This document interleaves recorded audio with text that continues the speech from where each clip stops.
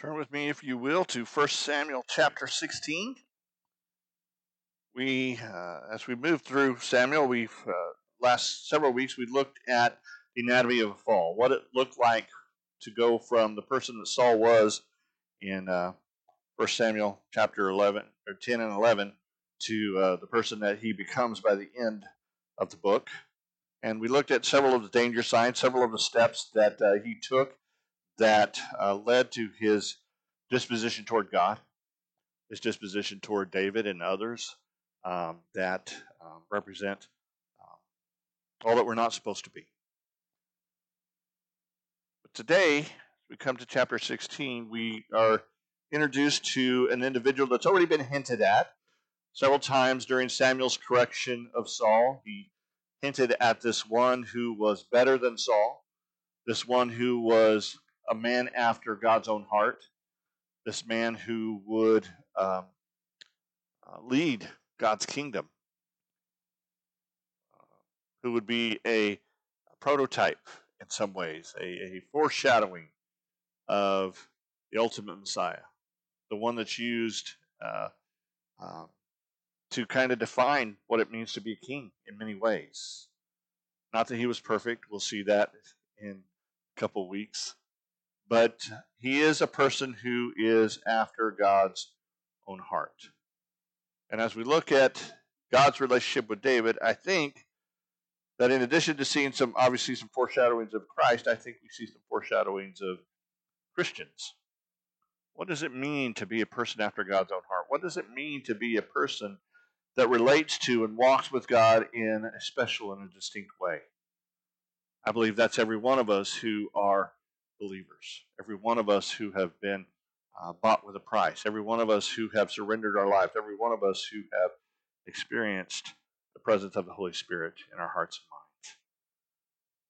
But I think in addition to that, I think there are some things that we can appreciate about that relationship. And these are some things that I want to focus on today. What does it mean? What does it look like to be a person after God's own heart? So let's begin reading here in verse 1, and we'll go down through verse 13, and then we'll break down this passage just a little bit more. The Lord said to Samuel, "How long are you going to mourn for Saul, since I have rejected him as king over Israel? Fill your horn with oil and go. I'm sending you to Jesse of Bethlehem, because I have selected a king from his sons."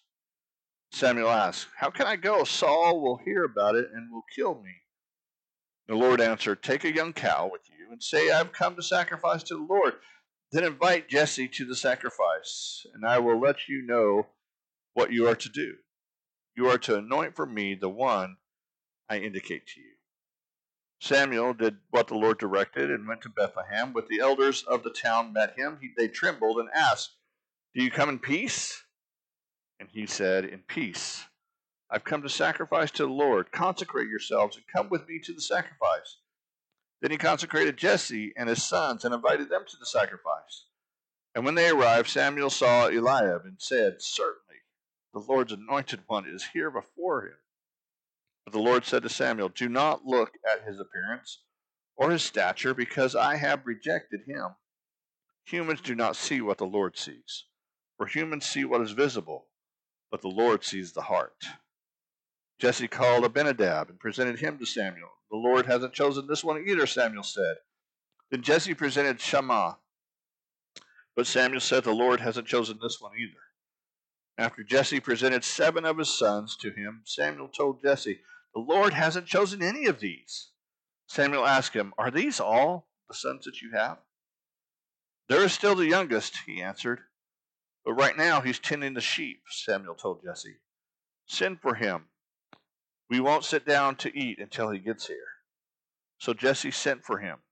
He had beautiful eyes and a healthy, handsome appearance. And the Lord said, "Anoint him, for he is the one." So Samuel took the horn of oil and anointed him in the presence of his brothers. And the Spirit of the Lord came powerfully upon David from that day forward. Then Samuel set out and went to Ramah. Let's pray.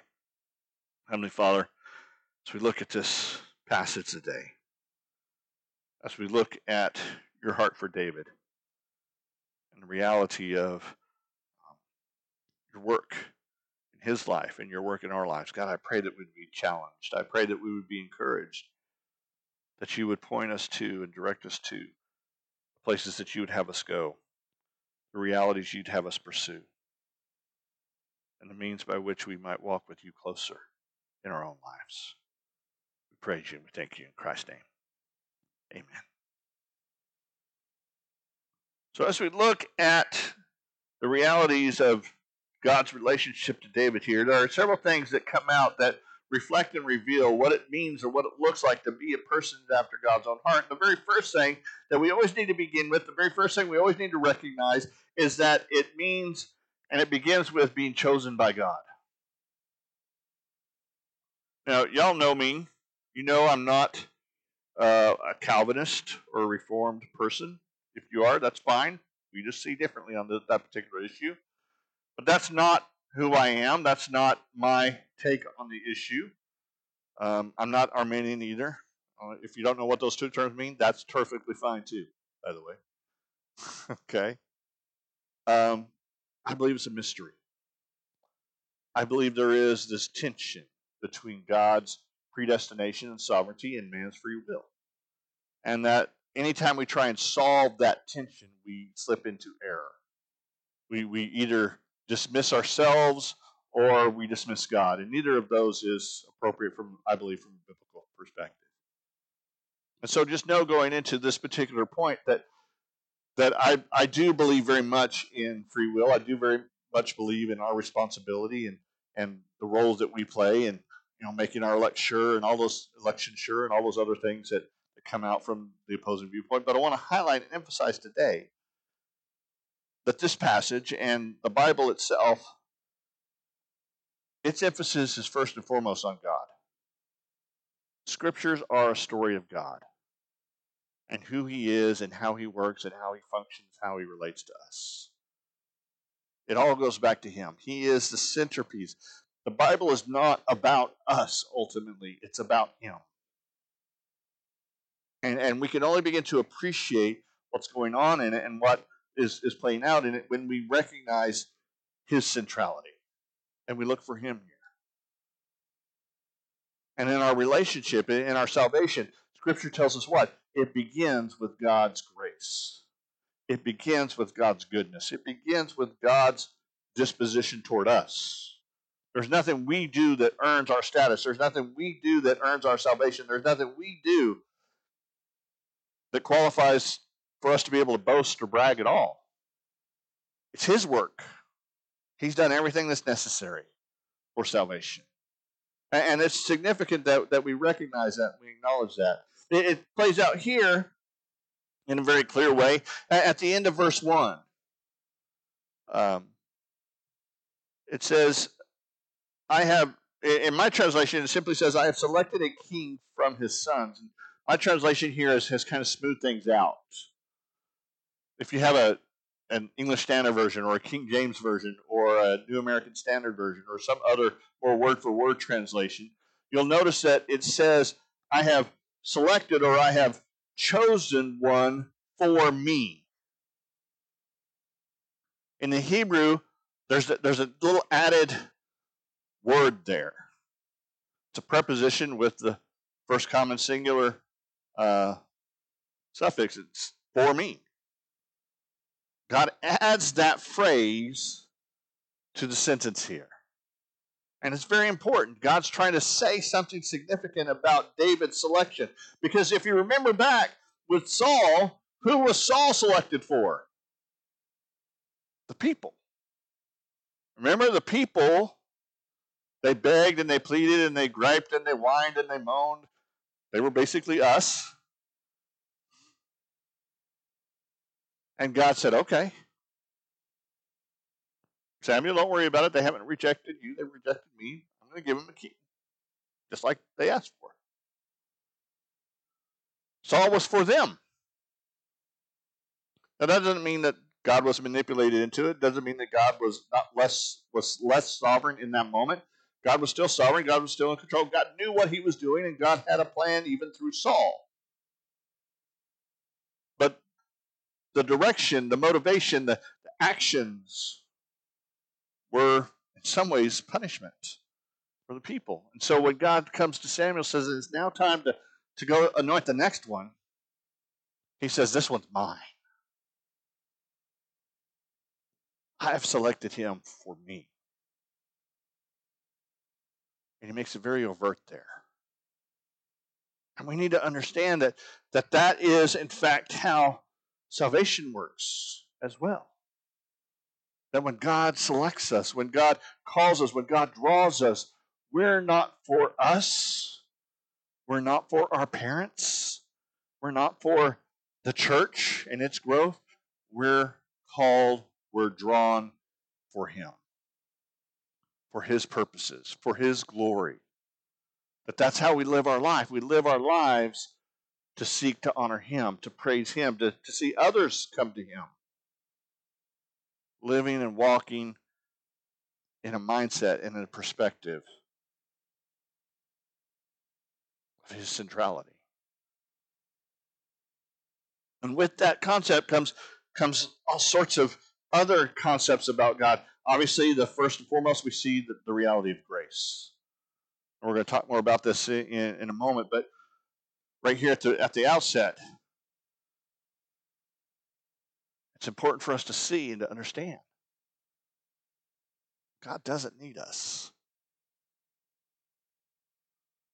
but he wants us. And that's grace. And it's amazing because, as Paul says in Romans, we're his enemy. We're his opposition. We're his rebellious citizens of his kingdom. We are treasonous. And we don't want him at all in and of ourselves. But he wants us. He loves us. He sent his son to die for us. And he continues to be gracious toward us in calling us and drawing us to himself. It also communicates the idea of sovereignty. He is the boss. I like to hear and focus and just kind of reflect on the reality that Jesus is my friend. You know, we read that in the New Testament all the time. No longer enemies, strangers, so forth, but he's my friend. But if that's where you leave Jesus, you've left him in an incomplete status. Because at the end of the day, Jesus isn't just our friend, he's our king.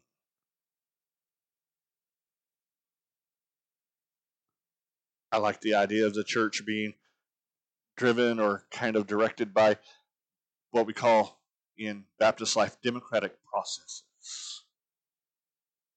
Okay. In the Baptist polity and our understanding of things, every member has a say. Every member has a contribution. Every member has a role to play in the decisions we make and the directions we go and the programs we carry out and the ministries we enact.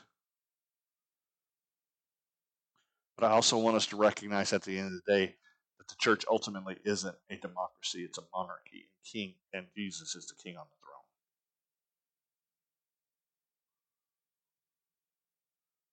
throne. God is in control.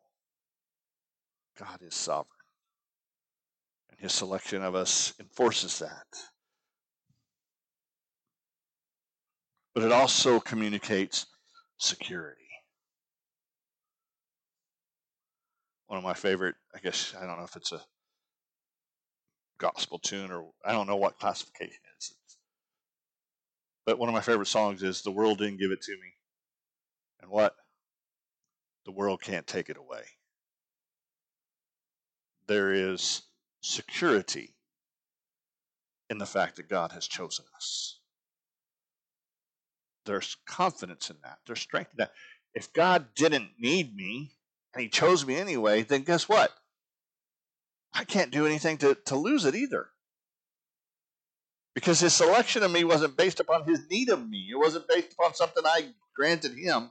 That if somehow I'm failing to give it to him, he's like, well, I guess I don't need you anymore, so be gone. Because he's self-sustained, because he's sovereign, because he's in control, when he chooses and when he draws, we have confidence, we have security, we have freedom.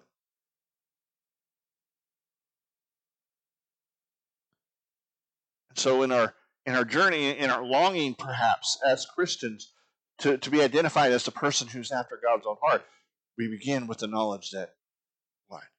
He chose us. Because he chose us, because he drew us, because he has called us,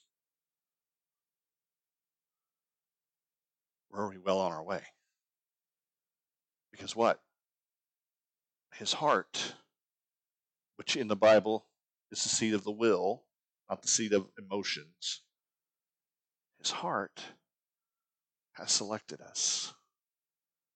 So in that way, we already are a person after God's own heart. The second reality is that it's not about outward appearance. We all read this passage. Perhaps this is one of the best known passages about David's calling and anointing is that phrase, humans look on the outside or what is visible, but the Lord sees the heart. But I find it interesting that even Samuel, the person who had seen what happened with Saul, who was what? He was a head taller than everybody else, and he was very handsome, and he was all these other things. Samuel had seen what outward appearances got him with Saul. Even Samuel, in this moment, when Eliab comes before him, he says, surely this is the guy. Just look at him. This dude's a stud. He's got to be the next king, right, God? And God's like, nope. He's not the one. He's not the one. Stop looking at people that way. And we get the very real sense with the remaining brothers that Samuel did stop looking at people that way because as they came up, Samuel's like, nope, nope, nope, nope. Just as quick as they're presented, Samuel's like, this ain't the one.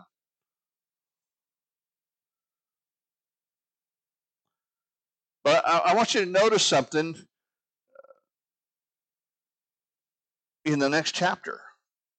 In chapter 17, this is the passage of David and Goliath, the most famous story concerning David anywhere. But when David goes initially and he's there and he visits the camp, notice what it says in verse 28 of chapter 17. David's oldest brother Eliab listened as he spoke to the men, and he became angry with him. Why did you come down here? And who did you leave those few sheep with in the wilderness? I know your arrogance and your evil heart. You came down to see the battle. What does that tell us about Eliab? It tells us he's not a good judge of character. He's not a person who can see right motivations. He sees what he would be doing in that situation. Because we know from the situation, David's there because his father sent him. David's there because God has led him. David is there because this is the moment God has created to see David elevated and God glorified. That's why David's there. And Eliab completely misunderstands that, completely misrepresents it, completely misses the point. Which confirms for us what? He doesn't have the heart to be the king. He doesn't have the inner qualities, the special mindset, the God-driven eyes to be the king of Israel. It confirms for us what God has said here in our passage for this morning. Don't look at the outside. This is a man who does not understand my heart, my will, my desires, or my people. It can't be king.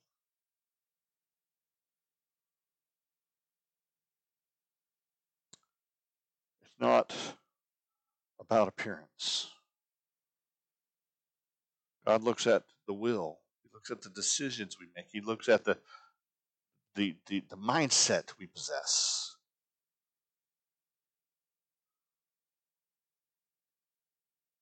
And as we consider ourselves today and our role in God's purposes, God's plans, and seeking to be obedient to God in what He's called us to and what He directs us to. We so often get wrapped up in the outward things. Well, I can't really speak very well. Or, I really just don't have a very charismatic personality. Or, I'm too short, I'm too tall, I'm too big, I'm too little. We start talking about these outward things of why we can't do the things that God has commanded us to do. We make excuses. And God says, stop looking at those outward things. Develop a heart, a mind, a will that's driven by my purposes. And when you have that, you have everything you need to be the person I've created you to be, to do the task I've called you to do, to play the role I've called you to play. The third thing we see in the passage is that it's not about our status. I loved the irony of the fact that they did not even think to call David. Didn't even occur to them.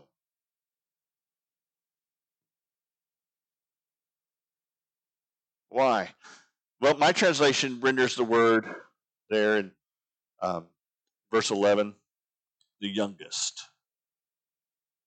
And that's probably a good translation. But the word can also mean the smallest. He was a little guy. So whether he was the youngest or just basically the one that everybody else could tell what to do, those are not mutually exclusive, by the way, being the youngest. He didn't have what? He didn't have the status of the family. Nobody respected David. They just didn't. You can see it in Eliah's words that we read from the next chapter. You can see it in the fact that they didn't call him. Nobody respected David. And yet we know from chapter 17 that what? As a shepherd out there guarding those sheep, he was doing what? He was fighting off wild animals, animals that were much larger than him. He was probably, even at this point, already writing psalms to God. This is a person who's already taking on a lot of responsibility, and yet nobody respects him. But God does. But not because of his status, but because he is God's chosen. How many times in the Bible do we see the younger supplant the older? Cain and Abel. Very first siblings. Abel's the one who's favored, but Cain is the older. Esau and Jacob. Esau's born first, but Jacob's the one whom God has chosen. Isaac and Ishmael. Ishmael's older, but Isaac is the child of promise. Ephraim and Manasseh, the two children of Joseph. Moses and Aaron. Aaron's the older brother, rightfully the high priest, and yet Moses is the one who will lead them. Solomon and Adonijah, the years following this. Adonijah is the oldest son of David. Solomon's the one who gets to become king. Over and over and over again, we see the younger supplant the older. Why?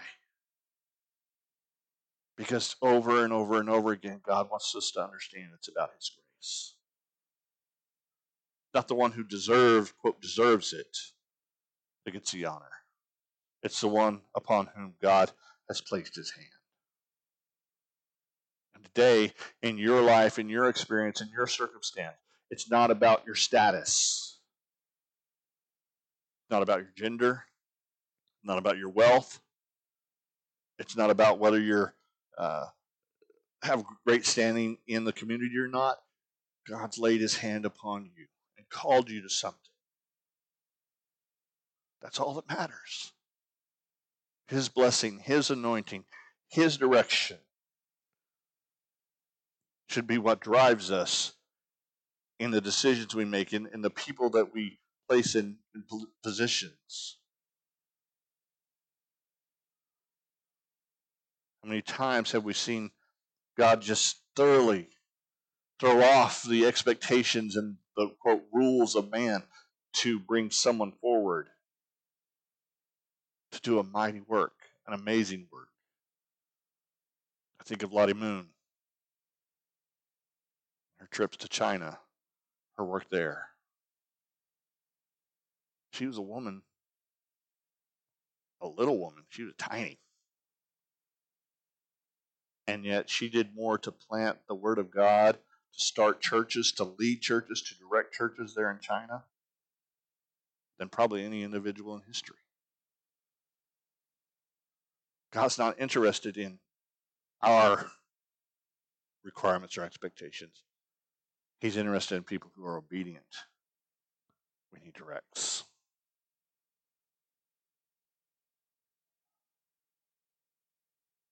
That brings us to the last reality, that it's about being what? Driven by the Spirit of God. The last words that are spoken in our passage this morning are what? The Spirit of the Lord came powerfully upon David. And what's interesting about this particular report is that nothing extraordinary happens as far as we know. If you remember when it happened to Saul, he was counted among the prophets, probably entered into some sort of ecstatic experience.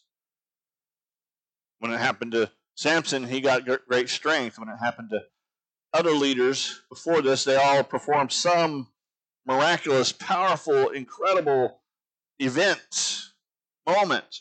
But here it just says God was just with David from this point forward.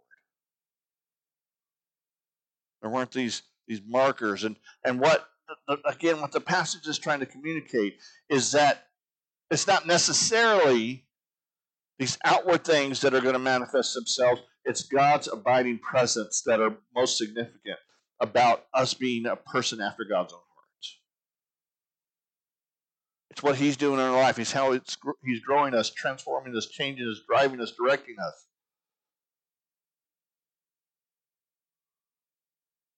The stories of the heroes of the Old Testament, stories of the heroes of the New Testament are what? Ultimately, stories of the Spirit and His work in hearts and minds. So what does it look like to be driven by the Spirit of God? Just a couple things. I think number one, it means that our decisions are based on God's truth, not our emotions or our desires. In John 16:13, Jesus says, I'm going to send a Spirit who will what? Who will guide you into all truth.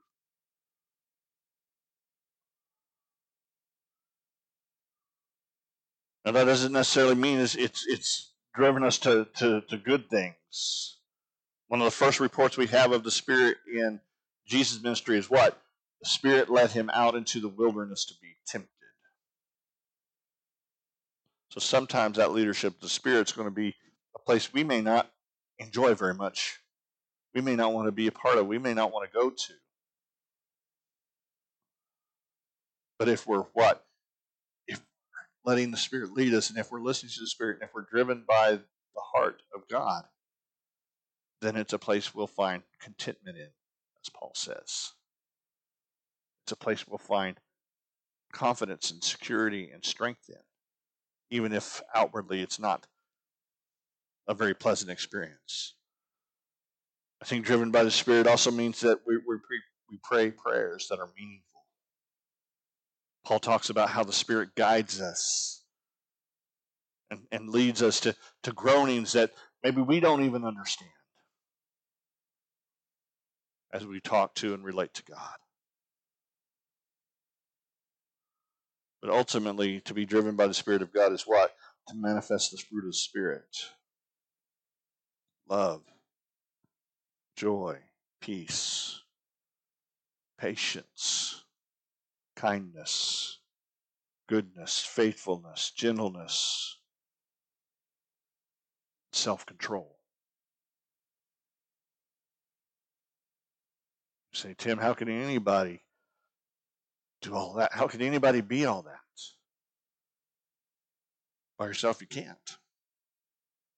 In yourself, you can't.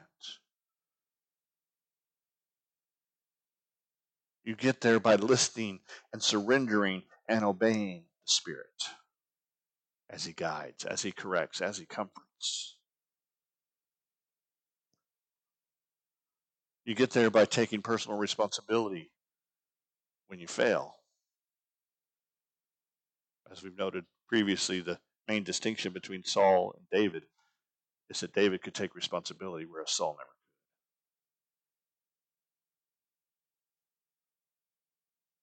You get there by simply relating to God in a way that acknowledges His position, in a way that realizes our role, and in a way that prioritizes His glory. Let's pray. Heavenly Father, I thank you for this day. Thank you for your word. I thank you for your Spirit. Holy Spirit, we're grateful that you're here today. We're grateful that you're in our hearts and minds and lives and experience. We pray that you would continue to direct and teach and instruct.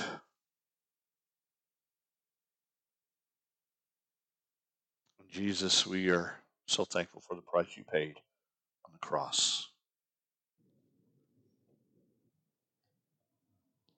We owe you all that we are. So, Father, we ask today as we come to this time of commitment that you would direct our hearts and minds, that you would reveal to us those places, those things that are present that are not what they should be. Help us to take personal responsibility. Help us to commit to walking closer with you. Use this time for your glory, for your purposes, for your kingdom. It's in Christ's name we pray. Amen.